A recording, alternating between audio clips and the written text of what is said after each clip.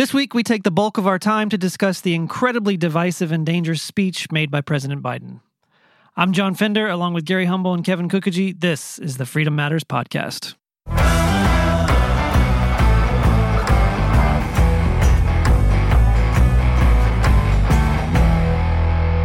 That speech I went pull up Federalist 10 because his constant comment about holding up, of course, our democracy, which they love to say. But just the first thing that came to mind as I'm listening to him speak is the idea that Madison talked about in Federalist 10 of faction and the need for a republic, as our president literally is standing up there identifying an entire group of people, almost half the country, these MAGA Republicans, and how they are an enemy to the Constitution. I would argue more than half the country. Yeah. Right. If real numbers are to be known, yes, more than half the country.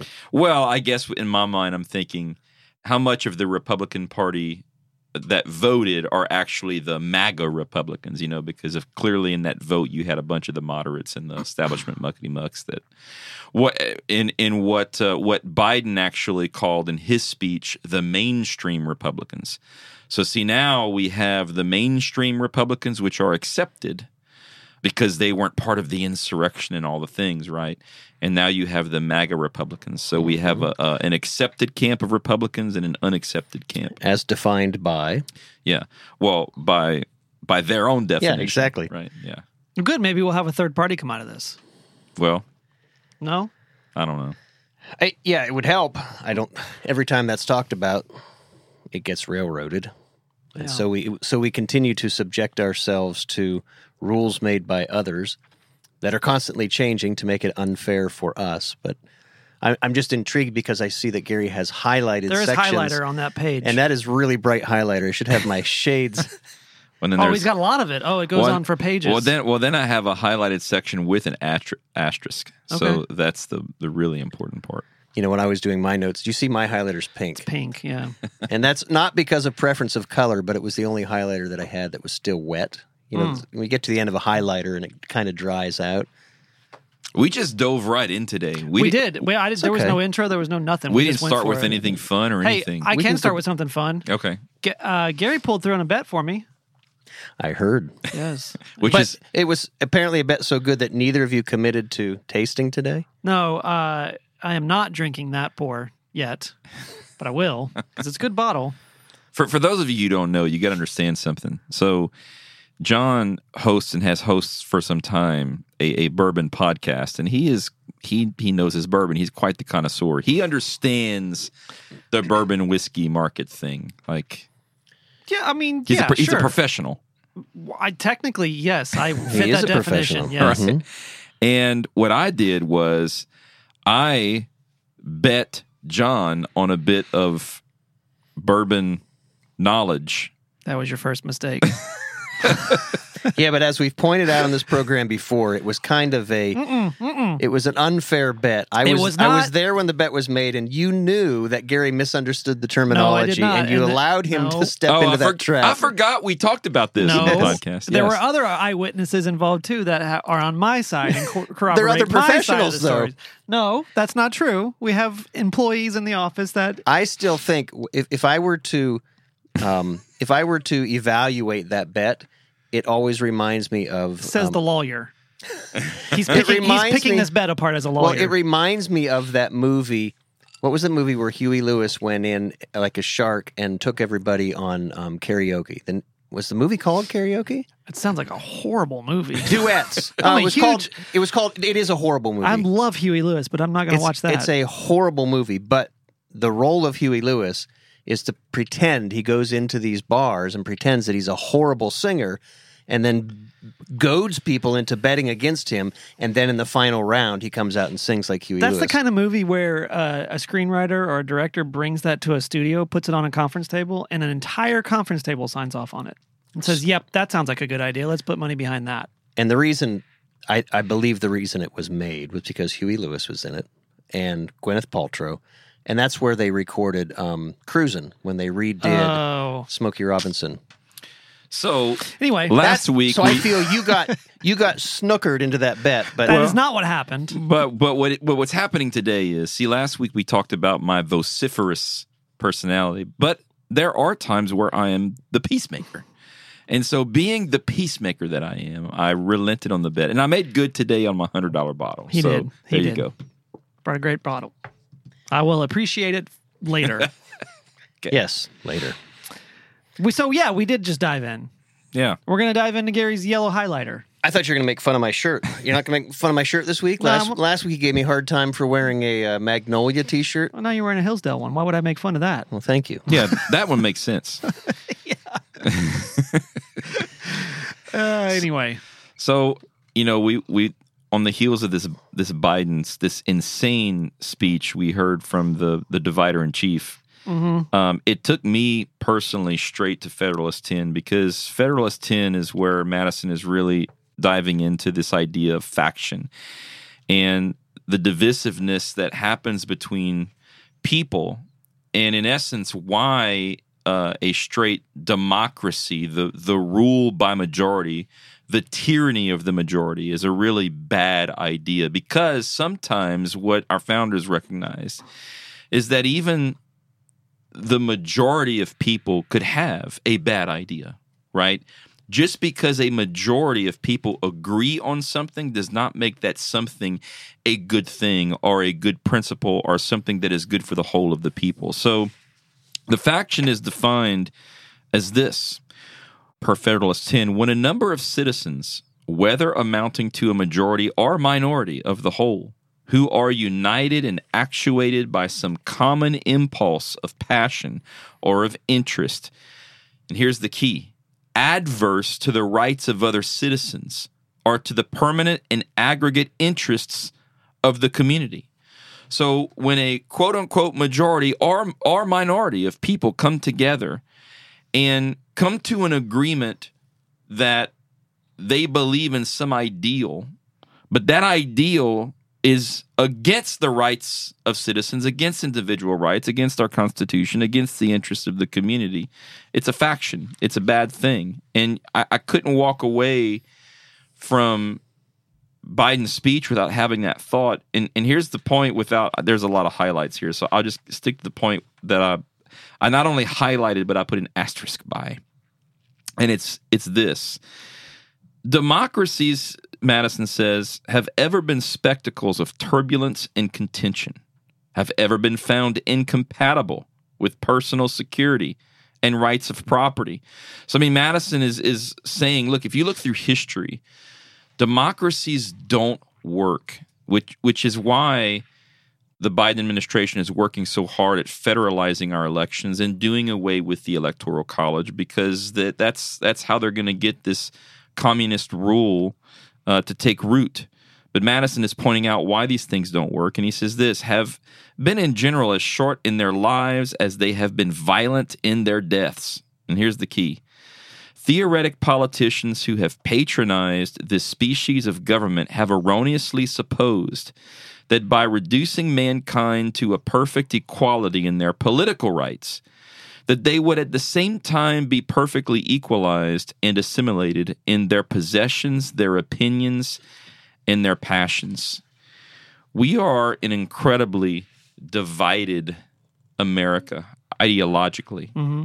And I don't think that's going to change anytime soon.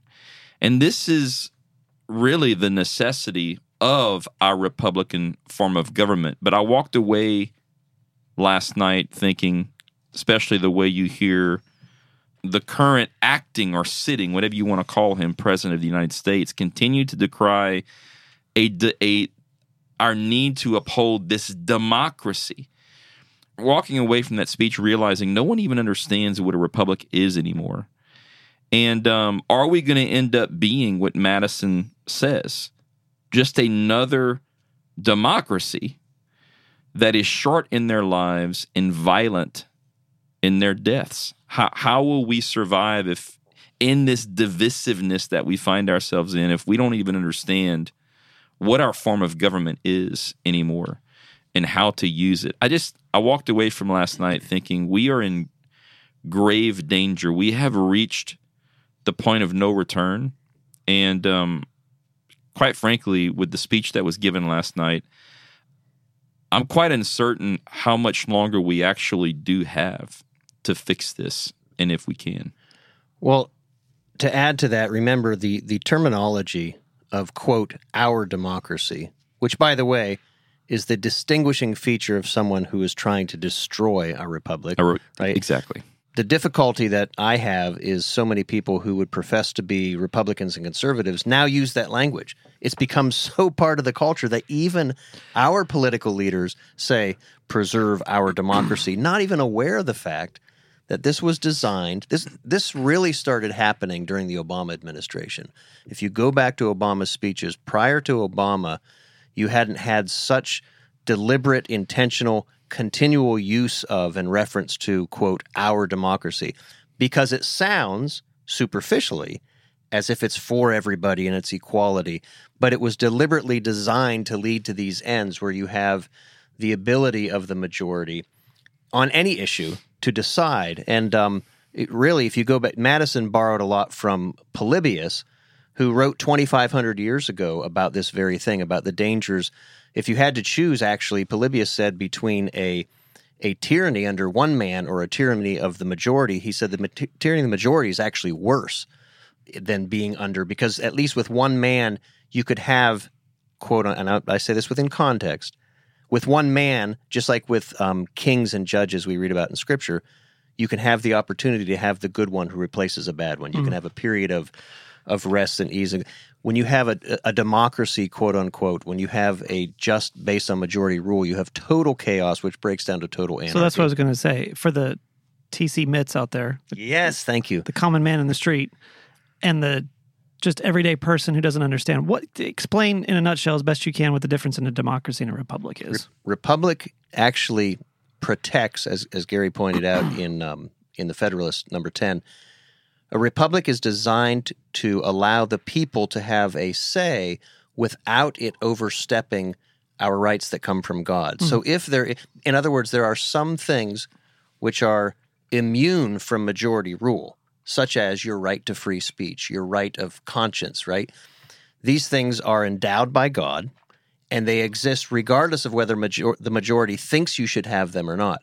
Therefore, the republic is established to protect that, which consists of various features, one of which is we elect our representatives to advance our interests. It isn't just 51 of us versus 49, we get to do it, rah-rah. No, it's an environment in which, no, we've elected people who supposedly, now we know that they're off the reservation frequently now, but the idea of a representative republic is that. Plus, it also contains what Gary has talked about, features such as the Electoral College, which are intended to protect the existence of states, so we don't just have these big cities of New York and L.A., the population centers controlling, and this was debated heavily and discussed a lot during the constitutional debates and ratification in 1787, and then going through 1789 when it was ratified.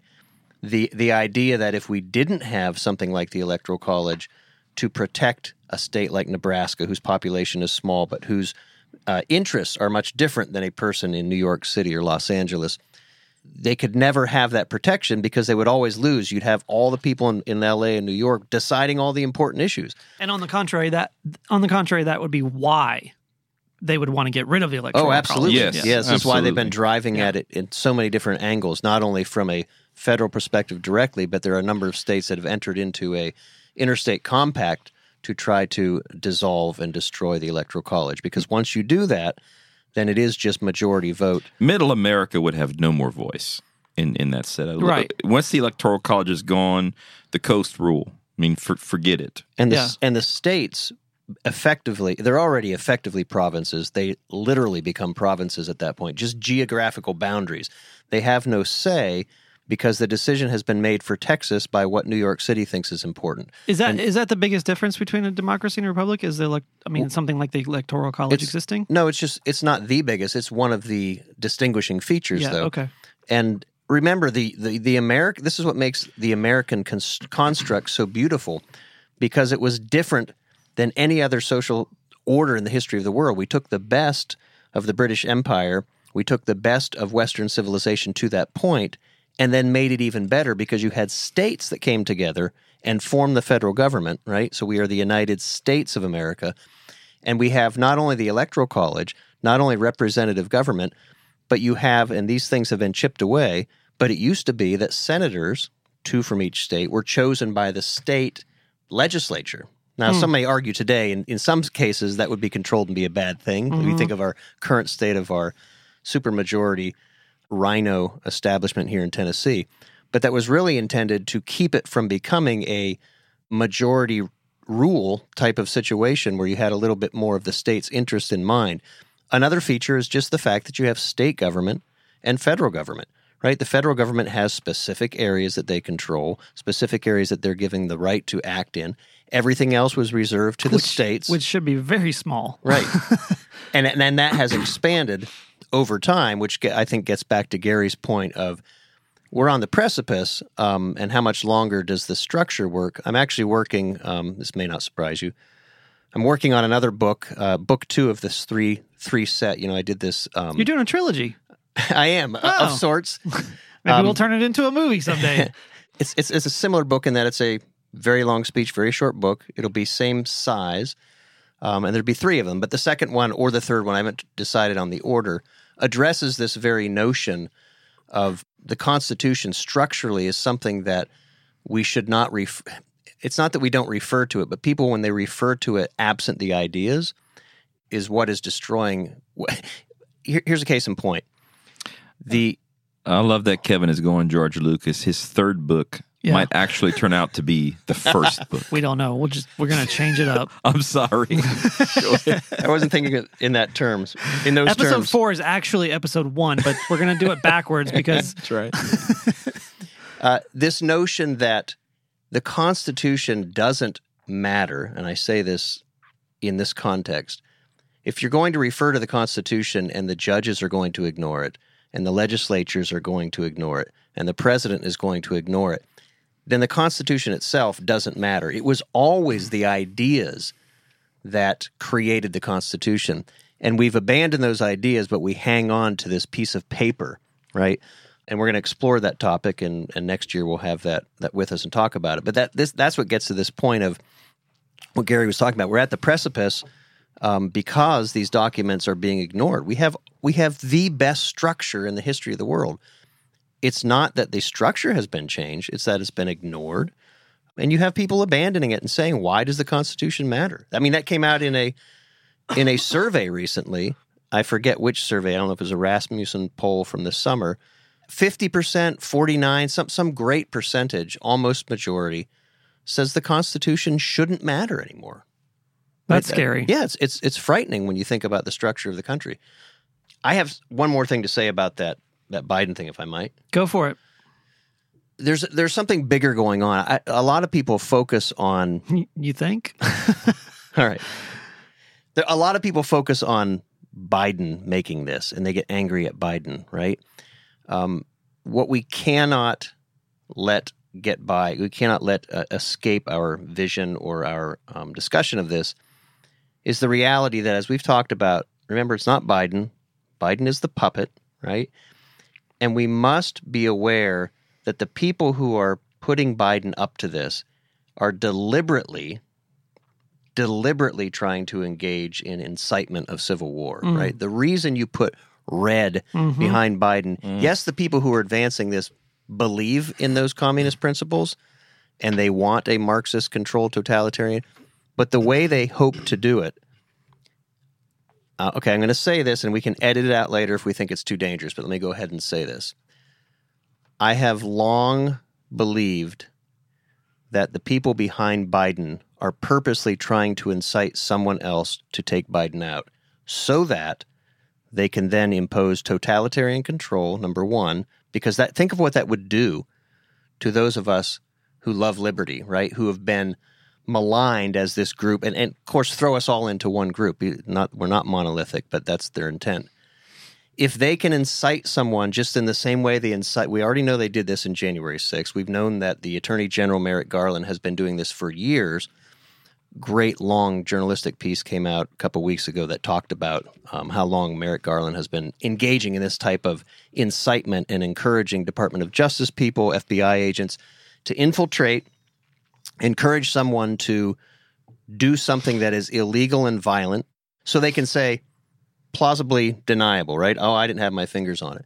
Well, if they can do that and incite someone to take out the president, then they can shift and say, it's your fault, and they'll get everybody else to give up. Think how much liberty people gave up voluntarily because of COVID. Yep. How much more they're going, we'll give up all of our guns, we'll give up all of our rights, allow that to happen. And it also will allow them to implement. Think what happened when John F. Kennedy was assassinated, right? What followed John F. Kennedy? The Great Society, right? Johnson. Nobody, Republican, Democrat, everybody said, let's give him everything he wants out of mercy and sympathy because we just lost this young president. We're going into some like deep conspiracy theory territory here. I wanted to say it now because I fear that it's going to happen, and when it happens, I don't want somebody to misunderstand that we didn't know this was coming. But it would make sense, right? Because wouldn't that prove their narrative that that was restated during Biden's speech of the quote-unquote MAGA Republicans. These horrible people that, by the way, love liberty and love the Constitution, but are being billed as the enemy of the Constitution. I mean, literally what you say they aren't, they are. You know what I think is funny about how he targeted quote-unquote MAGA Republicans? Like, if I were branding this, I wouldn't have used MAGA. It's literally make America great again. Like, if you want to villainize these people, don't use the exact term that they were using to try and build back a better America. Did you just use build back better? I did, but I spun it on. Back up better. I flipped it on its head and like used it against him. I just don't. My point is, as a marketing guy, the entire thing with the blood red background and the military presence in the back with the red background and the floodlight up at the front, so he's flooded with white light at the front, so he looks like a freaking dictator. The whole thing didn't make sense to me. In fact, the office here had a big lunch discussion about it today. It doesn't make sense on a marketing level. It's like, did you guys not see this? Like, who looked at this and said this was a good idea? But if you look at it with a different lens where you're doing something on purpose and it's not that was a mistake, it's that was done on purpose. Right. In other words, Barack Obama would never do that because that's not his character. No president has ever done that. But Barack Obama believes in all of those ideas that Biden was advancing. So why not let someone else take the fall?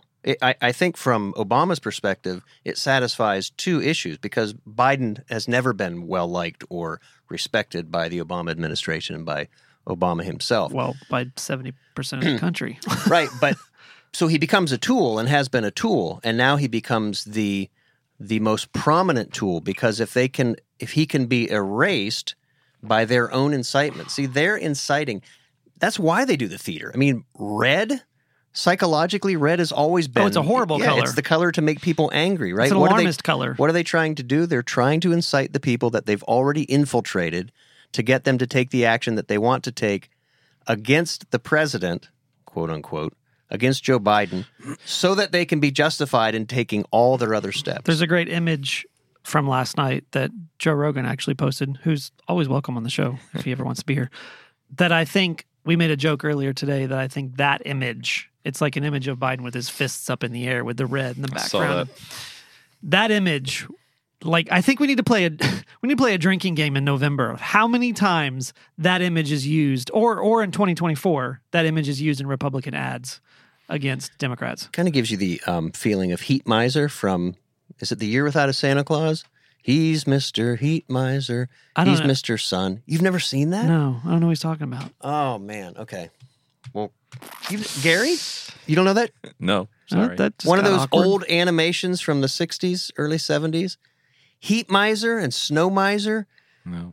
There'll be some of our audience that gets that, I'm sure. Yeah, sure. Yeah, Yes, call in right. I'm sure. My family's listening. They know it. Email info@tennesseestands.org if you know what the hell Kevin is talking about. Because when you think of Joe Biden, red background and hands up and just crazy man, you think of, there he is. Look. Oh. See? We got a picture of him in the suit. Thank you very much, Mr. Producer. Producer man Okay. pulled it up on the TV There we screen, go. so we're looking at it now. You know, that kind of looks like the type of, remember the animation of the old Rudolph it's the Rudolph, Red-Nosed yeah. Reindeer? It's that same era. Mhm. Yeah. That's Heat Miser, and that's his name, Heat Miser. Yeah, and see, he's got his little Jack guys. Frost. And then, yeah. And then Snow Miser. Oh, that's the name, Snow Miser. Yeah, Sorry, Jack Frost is Jack Snow Frost. Miser, yeah. Yeah. And they each have their songs, and they're in a fight determining who's going to control the universe as far as the 74. temperature. So that was 6 years Okay. before I was born. Yep. Here we go. It's there. Where were we? What were we? Well, on that note, if I may, I just want to go one tiny step further before we move off of this, because I think it's important. I watched this back on YouTube today, and this was roughly a 27-minute speech. And I can't remember exactly the minute here, but go back and watch it. It's on YouTube, this Biden speech, 27 minutes. And somewhere around minute 7 or minute 8, I mean, roughly somewhere in the first third of the speech, he states really what this speech is all about. And it's during the time, I don't know if anyone recognizes this, but go back and watch it, and he states the central purpose of this entire thing. And it's while he's describing the MAGA Republicans, and he says these words. He says, and they want to take us backwards. They want to take away our choice and decide who we marry.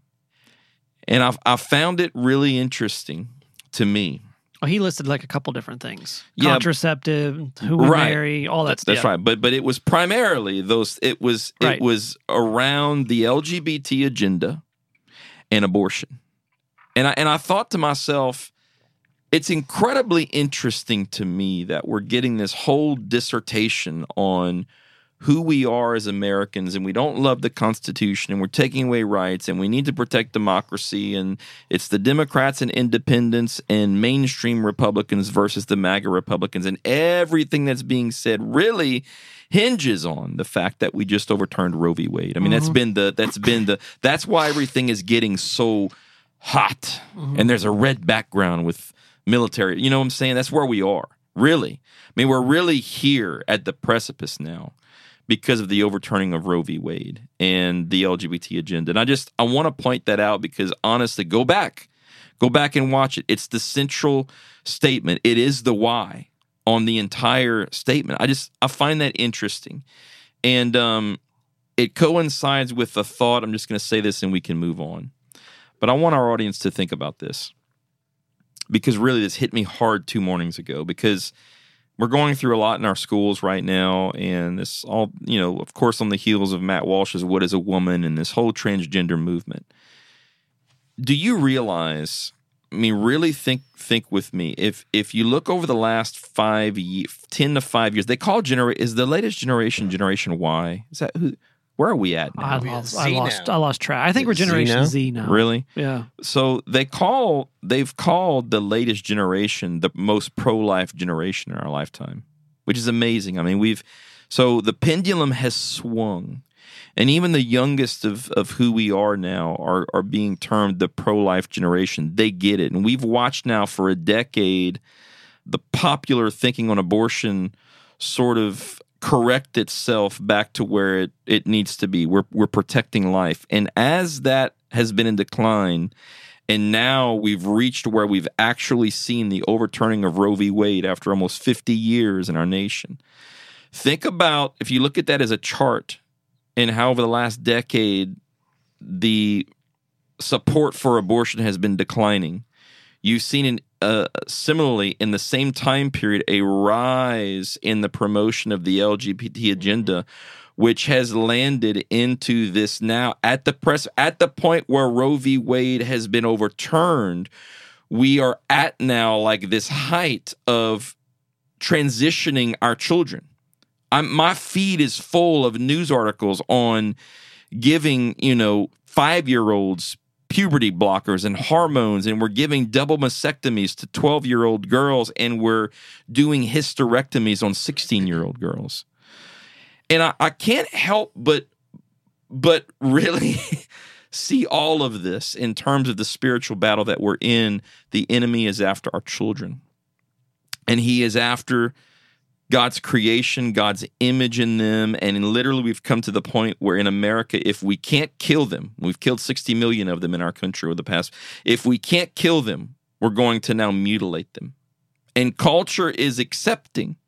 So we're being told that if culture at large is going to reject the notion that we can murder our children in the womb, now we're going to accept that we can simply mutilate them. We can transform them. They never get to be who God really created them to be. I find that, and the fact that the LGBT agenda and abortion was in my view, central. The central premise of Biden's speech, I can't get away from that. And it's the same song, different verse, because at its core, and you touched on it, it's an attack on the created order. Right? It's an attack on how God created everything, and it's the attempt by man to say, I can define myself, who I am, and what things are, whether that's my person, whether that's what I do with my life or with someone else's life. And that is at the heart. Remember, the crux of sin is man's belief that he is autonomous and that he gets to decide and to define things rather than God defining them. And so the whole gender issue is but, as I say, it's a different verse of the same song. It's an attack on the created order, and it's rebellion. And by the way, remember, in the early days, just with most of these rebellions against God, they tempted people and said, oh, you eat what you like, and I'll eat what I like, right? Just don't bother us and let us do what we want in our own bedrooms, right? That was the push, and that's why so many Republicans just said, yeah, just let them do whatever they want in their bedrooms. The problem is that was never their goal. Their goal was just to use that as a tool to get you to capitulate. Now that they're in power, it's, no, you can't think differently. If you do think that you were created by God and that God created only man and woman, we will not allow you to get a job. We will not allow you to get federally funded, whatever it might be, right? We will deny you mortgages. We will deny you business opportunities. ESG. Yeah, the whole 9 yards. And the reason for that, and this is the spiritual element of it, the reason at its core why that entire transgender homosexual movement cannot allow anyone to think differently is because every day those of us who believe in the created order are a living rebuke to their way of life. They cannot look upon the truth. They have to try to besmirch everything. It can't be acceptable to them for you to live your life and them to live their life. They must try to transform everything because every day, otherwise, whether it's a child that's born in the abortion issue, or whether it's a straight person or a person who says there is but man and but woman, our existence, even without saying anything, is a rebuke from God to their very belief system. So I'm going to ask a question, and this doesn't come from any position specifically on either side, but I've heard this said before. So there's been fluctuations in our country in the past. There's been fluctuations of issues in the past. So you've got women's suffrage, you've got civil rights, and they've all come to like pinnacles and peaks, and like it's taken our country up into, like, people couldn't see what you were doing, Gary, but you were demonstrating a peak with your hand gestures when you were talking just a second ago, and that's what those have done with our country in the past. This has been asked of me, and I don't know how to answer this question, so I'm asking you guys because you're smarter than me. Is this just another peak, or do you see this as something that's more severe? And if you do see this as more severe, this point that we're at in our country, if you do see it as more severe, do you see it as more severe because you're in the middle of it, and we weren't in the middle of women's suffrage and civil rights because we're not old enough for that? Is it because you're in the middle of it and it's a different perspective when you're in the middle of it, or is it truly something more devastating than anything this country's been a part of? Let me answer it this way. I don't know whether each of these issues, because there are different issues in different times, and if you talk to somebody who lived in the times of World War II and when you've got the threat of what's going on with Hitler in Germany and what's going on with in Japan, they felt that was the worst peril. And if you read the writings, and you read Tolkien and C.S. Lewis talking about those times being the worst of times.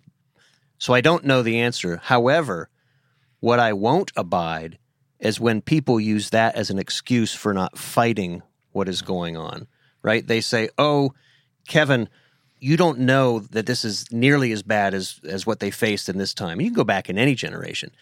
But they use that as pretext to say, therefore, I'm not going to do anything, just we'll let this ride, right? No, I believe God puts it in our hearts to know these things are challenges to his created order so that we will fight, so that we will proclaim the gospel with our words and with our actions, so that we will speak truth into this culture because of our very fear, in a good way, right? Fear can be a bad motivator.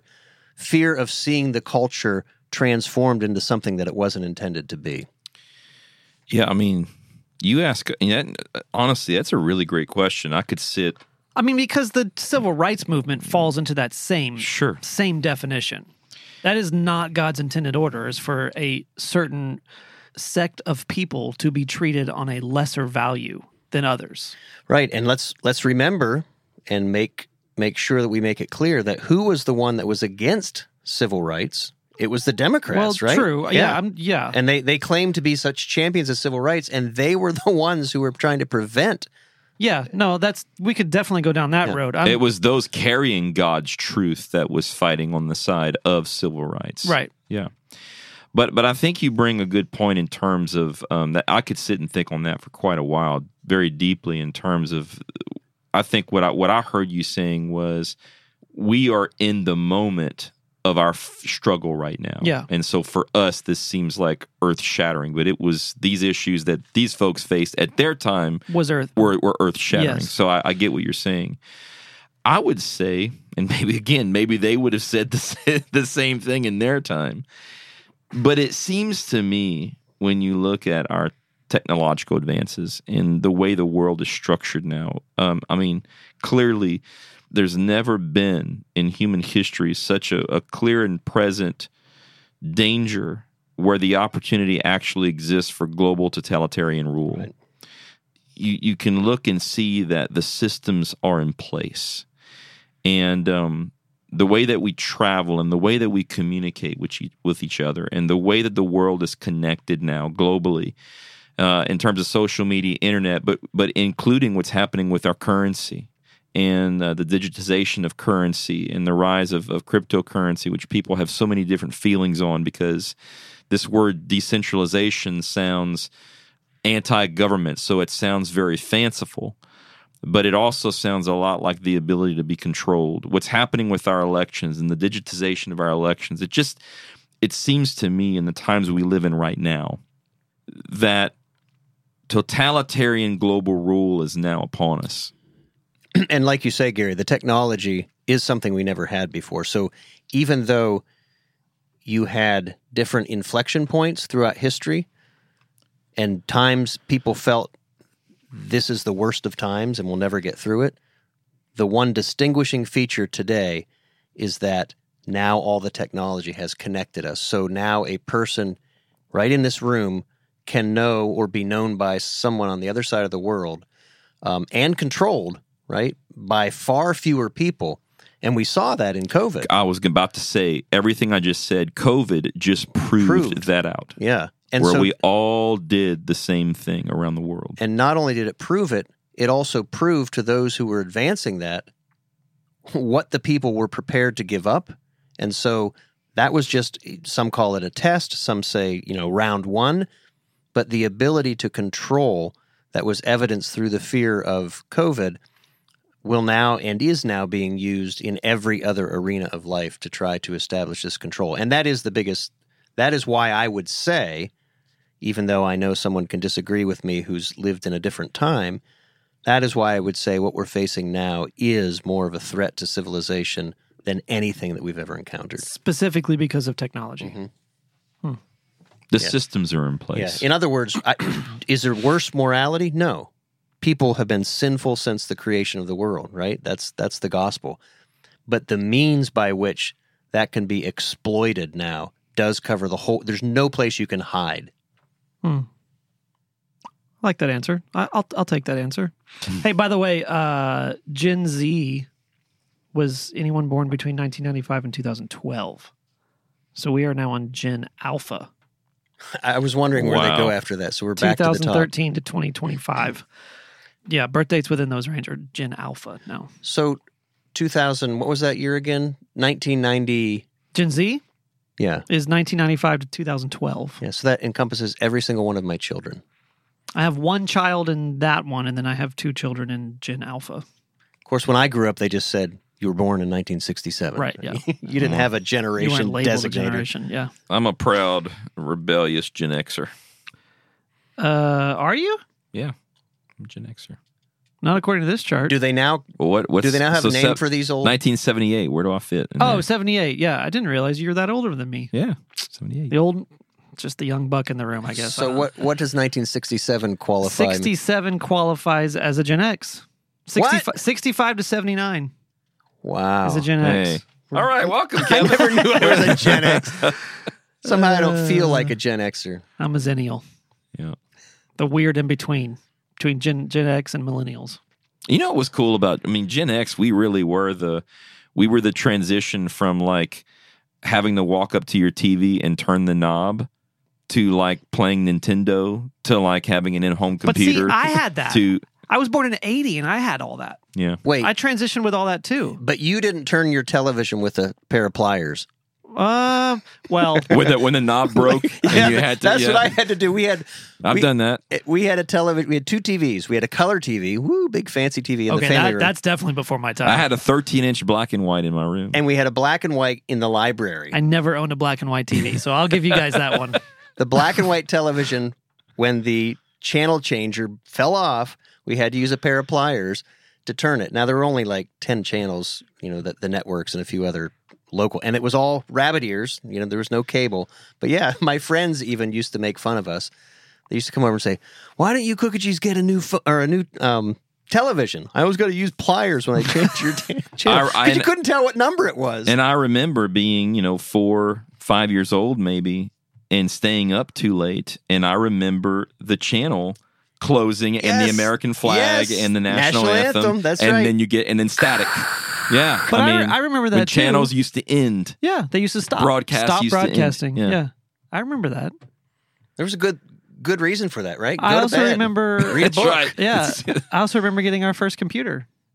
Wasn't connected to the internet. It was just a computer. What was it? Was it DOS commands? It was a Tandy 1000. Okay. All right. And it was, according to the sales guy that sold it to my dad, the last computer you will ever need. Oh boy!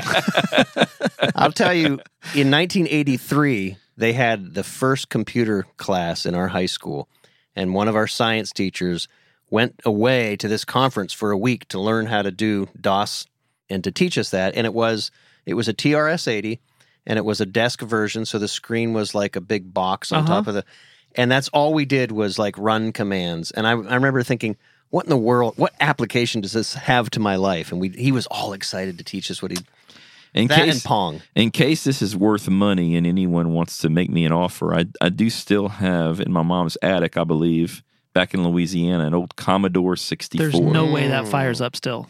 I don't know. Sitting in an attic for how many years? In Louisiana? No way. Probably not. That thing is fried.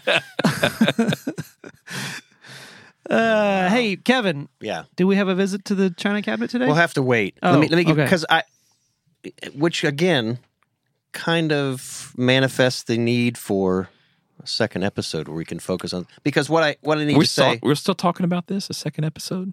Is this going to be a thing? it should be. Okay. We've got too much content. Okay. Look how thick my China book is. We'll never get through that with one No, episode a week. That's true. I know. I've got too much to talk about, even though I abbreviated what I wanted to talk about on China this week. It's still too much to add to the end of this. Okay. So All right. let's wait. Anybody sending us messages on this? info@TennesseeStands.org. Reach out on Facebook at Tennessee Stands. Two episodes. Should we do a poll, like 2 episodes a week? Oh, we could do a poll. We could do a poll on Facebook. Yeah. Do a poll on the Facebook page. Good idea. There you go. We already invited Joe Rogan. We right? did, yeah. You know, so, someone told me that that if we really wanted to see a significant increase in our reach, that we should be on the Joe Rogan show. I agree. Yeah, we should flip the script. No, I agree. Hey, Joe. Joe should have us on his show. We need to come to Texas and be on the show. But how do you make that happen? I don't know. Become buddies with Aaron Rodgers or... Yeah. That seems harder to pull off, doesn't it? Yeah, it does seem a lot harder to pull off. I would just rather throw it out there and hope he hears and Right. just decides to come to Nashville. Okay, And, well, there you go. yeah, jump in the studio. Hey, but until then, Matt Walsh is always available True. to come. Low-hanging if he- fruit. Just Apparently not as low hanging as we thought. Well, Yeah. he You probably lives heard here. that. He lives here. All right, till next week. Thanks.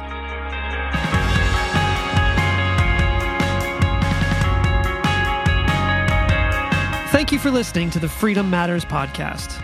If you'd like to learn more about Tennessee Stands, visit TennesseeStands.org to donate, volunteer, or get more information about what we're doing to preserve liberty for the people of Tennessee. You can also follow along on all social platforms at Tennessee Stands. And remember, as revolutionary Thomas Paine once stated, those who expect to reap the blessings of freedom must, like men, undergo the fatigues of supporting it.